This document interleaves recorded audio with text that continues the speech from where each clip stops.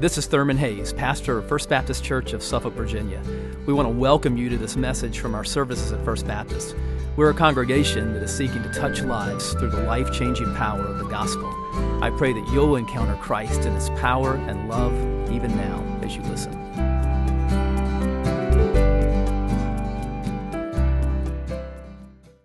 Let's pray. Father, we thank you for coming for us. We thank you that you became flesh and dwelt among us, and that your Son became the Lamb that all the sacrifices had pointed to, the Lamb of God who takes away the sin of the world. Father, we pray now that as we dig into Psalm 96, that by your Spirit, that you would lift up our eyes to see you. We know that we become like what we behold. Help us to behold who you are, as King of the world, as our King. And we pray it in Jesus' name. Amen. Open your Bibles this morning to Psalm 96. So we're going to begin a 3-week Christmas series today. And Psalms 96, 97, and 98 are psalms that are traditionally associated with this time of year. They are about the joy of Christmas. These psalms are just absolutely filled with the joy that Jesus brings. Isaac Watts based his great hymn, Joy to the World, on these psalms. And so we're going to look at them today and then next week, and on Christmas Eve we'll look at Psalm 98. But today, Psalm 96, King of the World. And let's take a look at what God's Word says about the King. Follow along in your copy of God's Word. Oh, sing to the Lord a new song. Sing to the Lord, all the earth. Sing to the Lord, bless His name. Tell of His salvation from day to day. Declare His glory among the nations, His marvelous works among all the peoples. For great is the Lord, and greatly to be praised. He is to be feared above all gods. For all the gods of the peoples are worthless idols, but the Lord made the heavens. Splendor and majesty are before Him. Strength and beauty are in His sanctuary. Ascribe to the Lord, O families of the peoples. Ascribe to the Lord glory and strength. Ascribe to the Lord the glory due His name. Bring an offering and come into His courts. Worship the Lord in the splendor of holiness. Tremble before Him, all the earth. Say among the nations, the Lord reigns.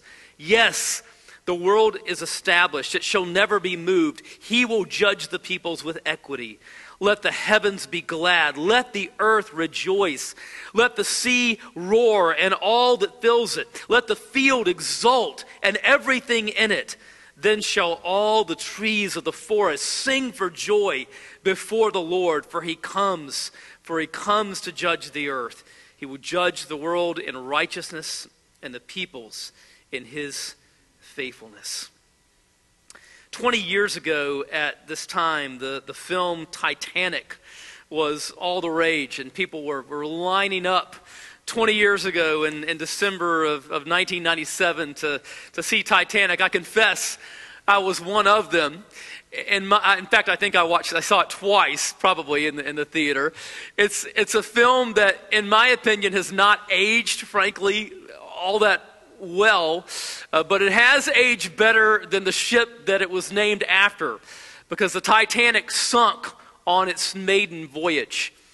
There were a couple of lines from that film that became famous. One was when the star of the film, Leonardo DiCaprio, stood on the bow of the Titanic and stretched out his arms and cried out, "I'm the king of the world." Another was a line in which one of the builders of the ship, talking about the sturdiness of the Titanic, made the statement, "Not even God could sink it." But all it took was one iceberg to send that ship and over 1,500 people to the bottom of the Atlantic. It's a great testament to the frailty and the fragility of human beings and the things that human beings make. Psalm 96 is about the real king of the world. What do we see here about the king? First of all, we see the king's glory. The king's glory. Let's look at verse 1. The psalmist says, "Oh, sing to the Lord a new song." Now, whenever you see this phrase, and you see it often in the Psalms, it says to sing to the Lord a new song.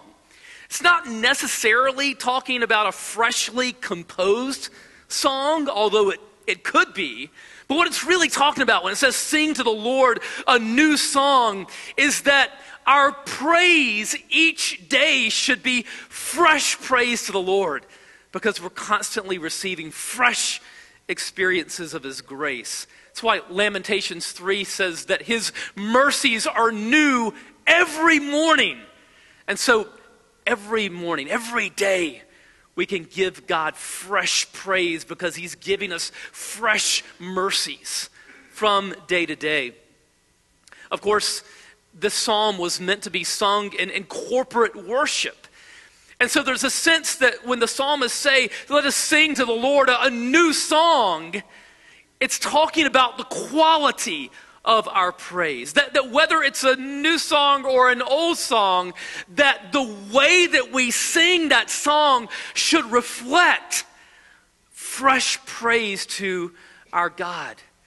And that means, obviously, that when we sing to the Lord, that we sing with all of our heart, that we sing with energy, that we sing with enthusiasm because of His worth. That's where the word worship comes from, is from God's worth. And so the way that we sing should reflect His worthiness. And you may say, well, I'm not much of a singer. But this is not about you. It's about Him. It's about His worth. It's about His honor. And so when we sing to the Lord, listen, we don't want to stand there mute.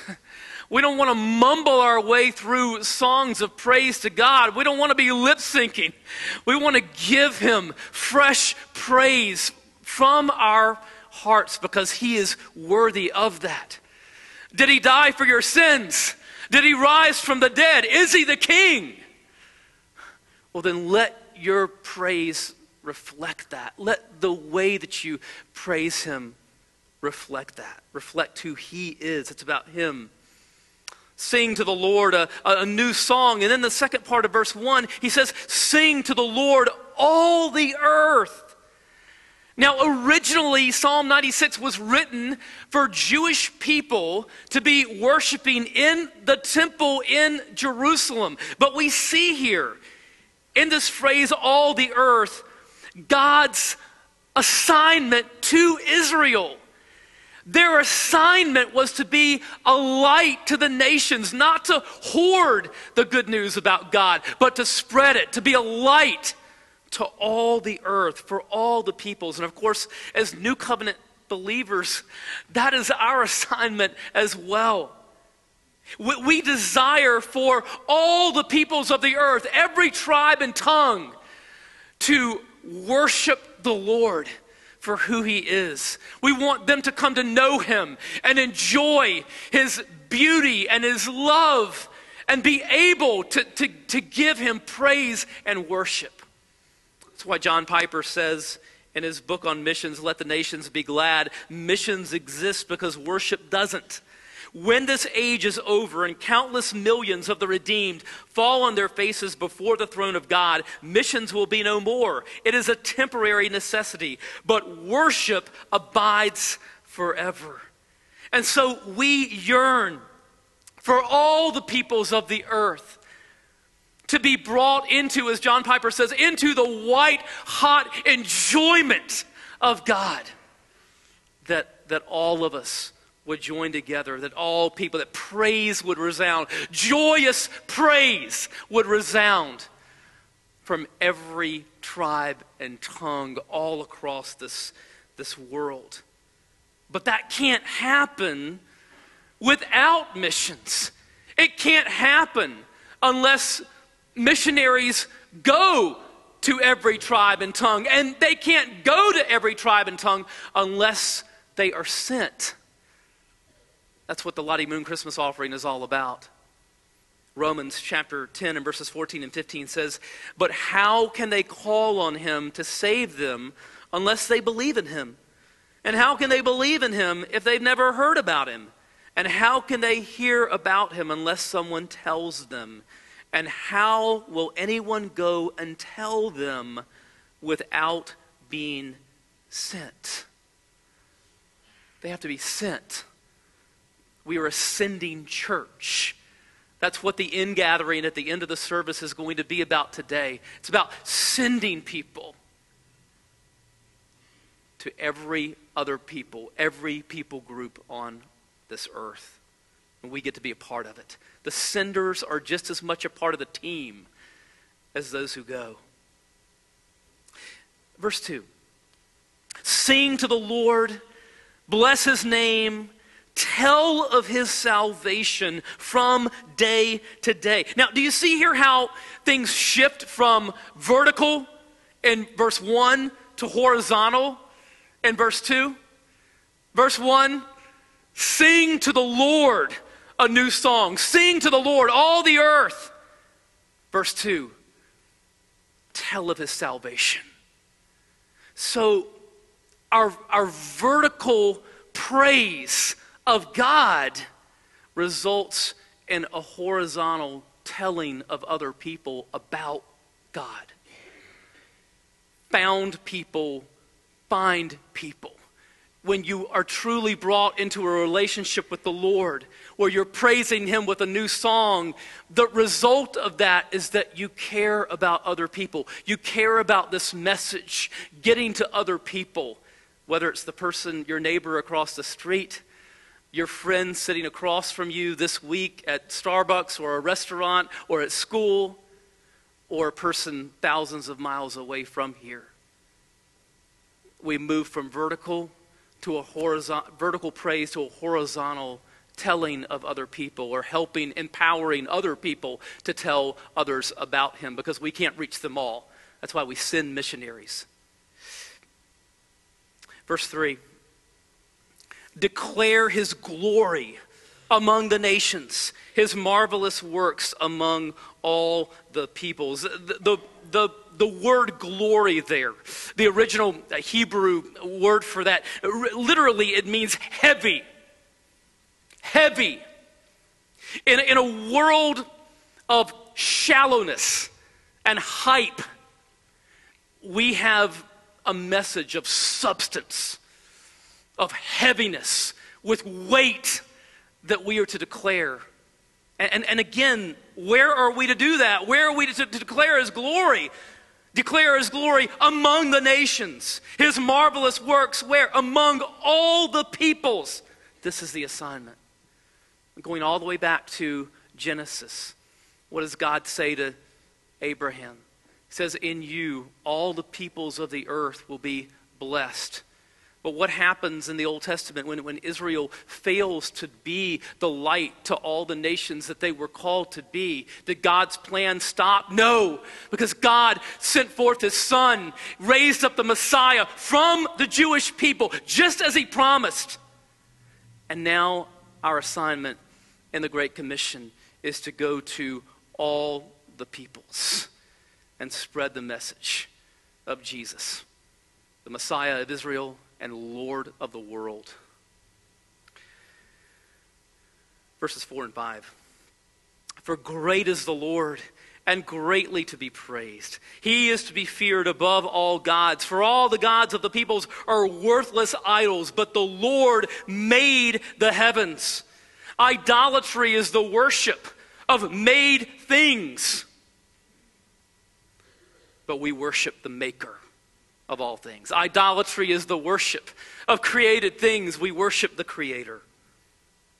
And then verse 6. "Splendor and majesty are before him. Strength and beauty are in his sanctuary. You notice here the psalmist here is just piling up words to try to describe the incredible beauty of God, splendor, majesty, strength, and beauty.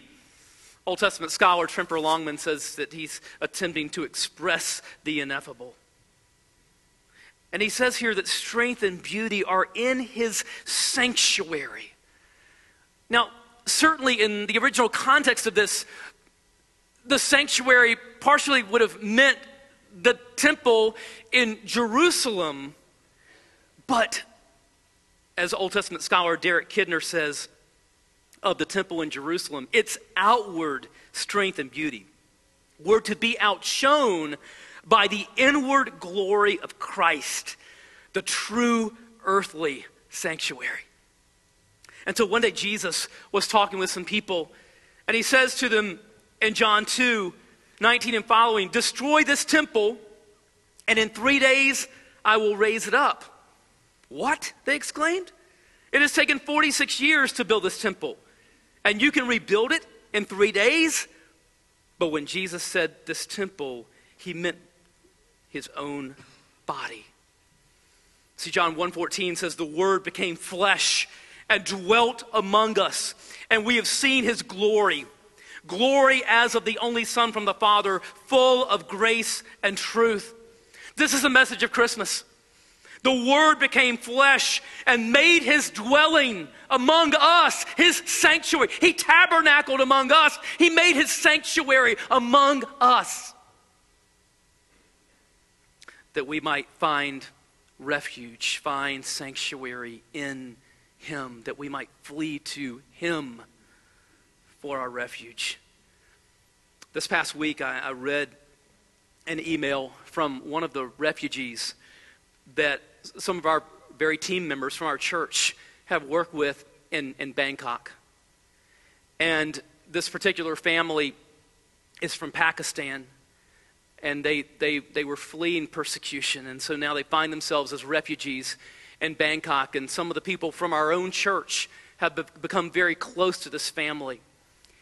And just in the past month, they received word from their homeland, from Pakistan, that a 16-year-old boy, a member of their own family, had been martyred for his faith. And so they had written to some people from our church this week, and I want to read part of what they wrote. "Western people can't understand Christian persecution in the Muslim world. Persecuted Christians around the world, we are forgotten by this world, but not by Abba Father, as Israel is not forgotten by him.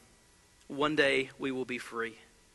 Pray for the persecuted church in Pakistan and this family of my beloved ones, and that God Almighty would open the eyes and heart of the blind church."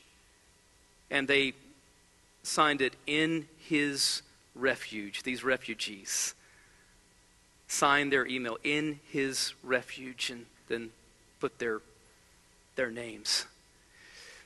May we not be a blind church.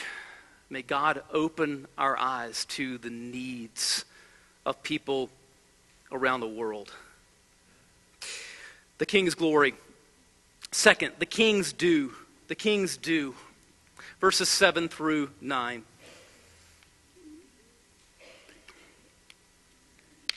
"Ascribe to the Lord, O families of the peoples. Ascribe to the Lord glory and strength. Ascribe to the Lord the glory due his name."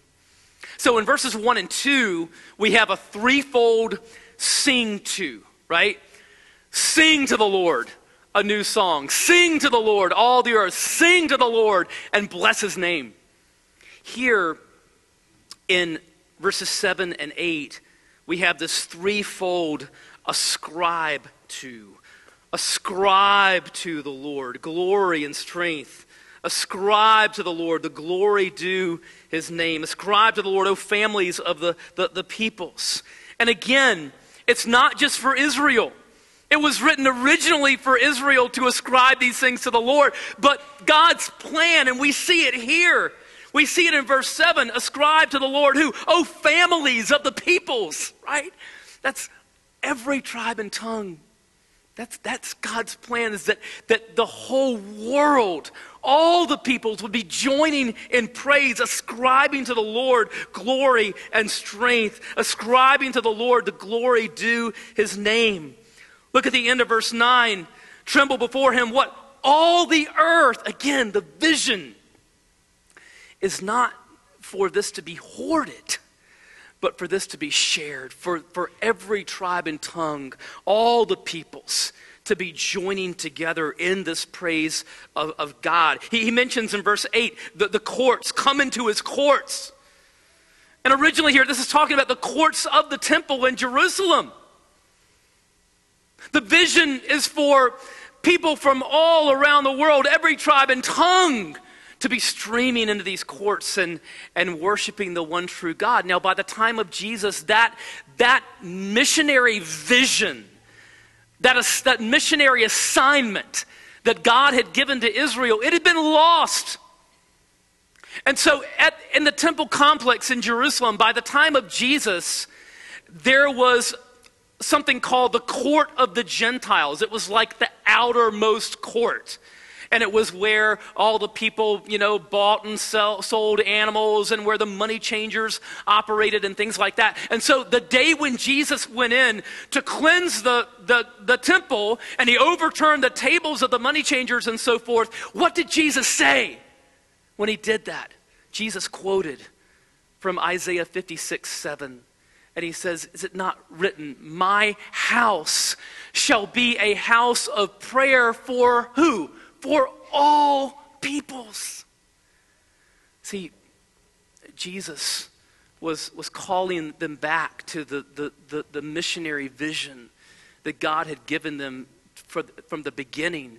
And he was saying, by having this place, this court of the Gentiles, and by having all of this temple complex that is out of bounds for all the peoples, you yourselves have become out of bounds.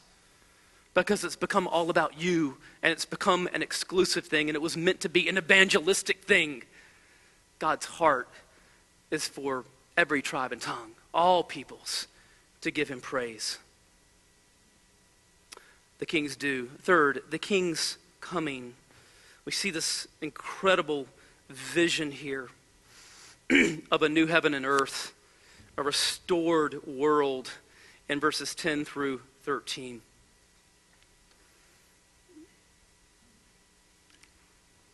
Say among the nations, the Lord reigns. Yes, the world is established. It shall never be moved. He will judge the peoples with equity. Let the heavens be glad. Let the earth rejoice. Let the sea roar and all that fills it. Let the field exult and everything in it. Then shall all the trees of the forest sing for joy before the Lord, for he comes. What you see here in these verses is a restored world. In Romans 8, we read about how the creation now in this fallen world is groaning in the pains of childbirth, but one day it will not be so. Jesus is coming again, and the world's groaning will be no more. The King is coming, and he will restore all of creation to the world that he created it to be, the world that he originally intended it to be. No more sin, no more death, no more hatred and war. People will dwell in harmony. People will love God perfectly. They will love one another perfectly. There will be no cancer. There will be no aging, no death. We're gonna live forever in a renewed heaven and earth with glorified, resurrected bodies forever. And the whole creation, the dysfunction that we see even in nature, there will be none of that. It's going to be the whole world is going to be renewed in the way that it was originally designed to be. You know, from 1508 to 1512, Michelangelo worked on the frescoes of the ceiling of the Sistine Chapel. And he laid on his back as he painted these incredible biblical scenes on the ceiling of this chapel. And it was glorious. But as the years went by, the frescoes on the ceiling of the Sistine Chapel began to fade with the passage of time. And of course, in the 1500s, you couldn't take a picture of them, and so no one could remember what they looked like, what all these incredible colors were. In 1981, two restorationists built a scaffold, went up to the ceiling of the Sistine Chapel, and they took just a tiny corner of one of the paintings, and they took special solution and they tried to clean it just to see what would happen. And they were amazed because the original, they could do it, and they could see that these original colors could once again be seen. And they brought in artists and experts just to make sure that they weren't going to damage anything, that they could actually do this. And the conclusion was that they could be cleaned, and we could see its original glory. It took them about 9 years to do it, twice the amount of time that it took Michelangelo to paint it. But on December 31st, 1989, it was unveiled, and it looked like this. All of that color. Could we just dim those lights so we could maybe see this a little better? The original design, the original beauty of the artist could once again be seen.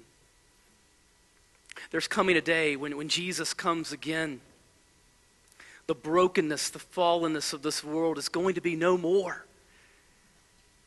And heaven and earth are going to become one.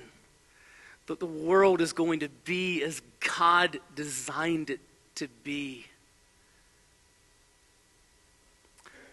Until that day, He has given us an assignment. And that is to go to all the world and to let them know of the Savior. Let's pray together. Father, we look forward to this day when Jesus comes again, but until He comes, we know that we have work to do. And You call us to go. And if we can't go, You call us to send others that can go. And Father, You've called all of us to go to our friends and our family members and our neighbors. But we know that there are people groups around the world that have no access to the good news of Christ unless missionaries are sent. And they can't go unless they are sent. And so we thank You for the opportunity that we have as a church family to be a sending church. Father, I thank You for the heart of this church, for missions, and for the many people in years past and the pastors and all the leaders in our church who through the years, ever since 1827, have kept our missionary assignment at the forefront. And so, Father, we thank You for the opportunity that we have right now to be a part of what You are doing around the world, that joyous praise to our Savior would resound from every village and town and mega city around the world. Your heart is that all peoples would come to know you. And we want our heart to be in sync with your heart. And so, Lord, we pray that you would bless what is about to be given for the peoples, for men and women and boys and girls that we can't physically reach ourselves, but we can empower others to reach. Use what is given now to have a glorious, eternal impact for Christ. We prayed in his name. Amen. So our invitation today is going to be different. If you're here today and you have questions about a relationship with Christ, or you want to be a part of our church family, I'm going to be here. Our pastors are going to be here at the front. We would love to talk with you about that. But in today's invitation, I'm calling all of us. I'm calling our whole church to come. And we have boxes here at the front for you to place your gift for the Lottie Moon offering. And listen, even if you're going to give online or give at another time, I want to invite you just to come and to pray at the front. If you're here with your family, come and pray with your husband and wife or with your children. This is an incredible time just to remind ourselves of what we are a part of as a church family and as individual families. And so right now, we just want to invite you to come, to give, to pray at the altar as God leads, beginning with our first rows. You come as God leads.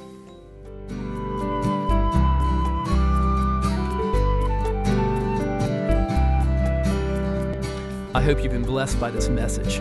Christ is the answer for every need, now and for all eternity. As someone once said, Jesus plus nothing equals everything, and everything minus Jesus equals nothing. Have you trusted in Jesus as your Savior? If not, why not now? His arms are open wide to receive you. It may help to pray a prayer like this. Father, I know that you are holy and that I have sinned and fallen short of your glory. I know that you are a righteous God who must punish sin, but I believe that your Son Jesus took my punishment for me, died in my place, and rose from the dead so that I could have eternal life. Right now, I turn to Jesus and trust in his finished work for me. In his name I pray, amen. You know, the Bible says this in John 1:12, to all who did receive him, who believed in his name, he gave the right to become children of God. And that means that if you've received Christ, God has adopted you as his beloved child, his very own son or daughter. Just imagine it. Almighty God, the Lord of this universe, the one who possesses all authority in heaven and earth, is now your loving Father, and you are his child. You say, I love him. How can I honor God with the rest of my life? Well, when you love someone, you want to spend time with them. We get to know God through his word, through prayer, and through his people. I would encourage you to pick up a copy of the Bible and begin to read it. Begin to pour out your heart to him in prayer. And find a church family where the Bible is preached, where Christ is exalted, and where his love is flowing. If you're local, I want to invite you to the church I pastor, First Baptist Church of Suffolk, Virginia. I'd love to meet you and help you in your Christian journey. I would love to connect you to some other people who love the Lord and who would love you too. Come to one of our services. Be sure to speak to me before or after the service. Maybe you live outside our area. I'd love for you to write me. My email is pastor@fbcsuffolk.org. Tell me what God is doing in your life. If you have spiritual questions I can help you with, please let me know. We're on this journey together.